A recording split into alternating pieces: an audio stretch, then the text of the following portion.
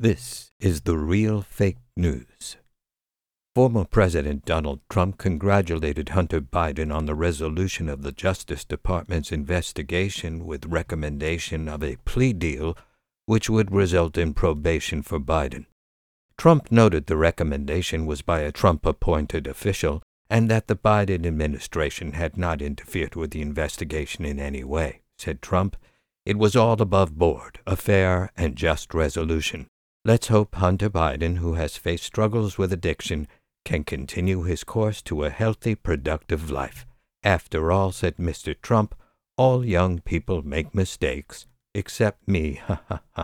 Republican Representative James Comer of Kentucky concurred wholeheartedly with Mr. Trump's comments and added, "After all, if his last name wasn't Biden, he wouldn't have been investigated at all. I wish him the best of luck."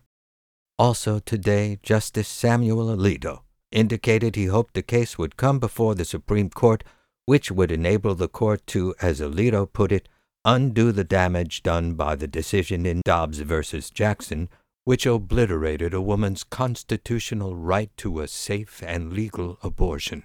Alito said, "If I had considered at the time the grave damage I would be doing to women, society, and children, I would never have supported our actions in Dobbs. It was short-sighted, poorly reasoned, and very destructive. To all those who have suffered as a result, I offer a heartfelt apology.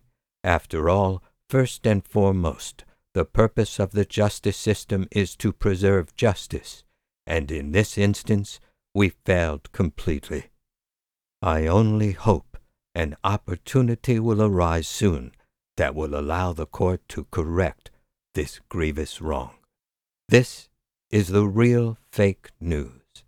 It isn't real, but don't you wish it was?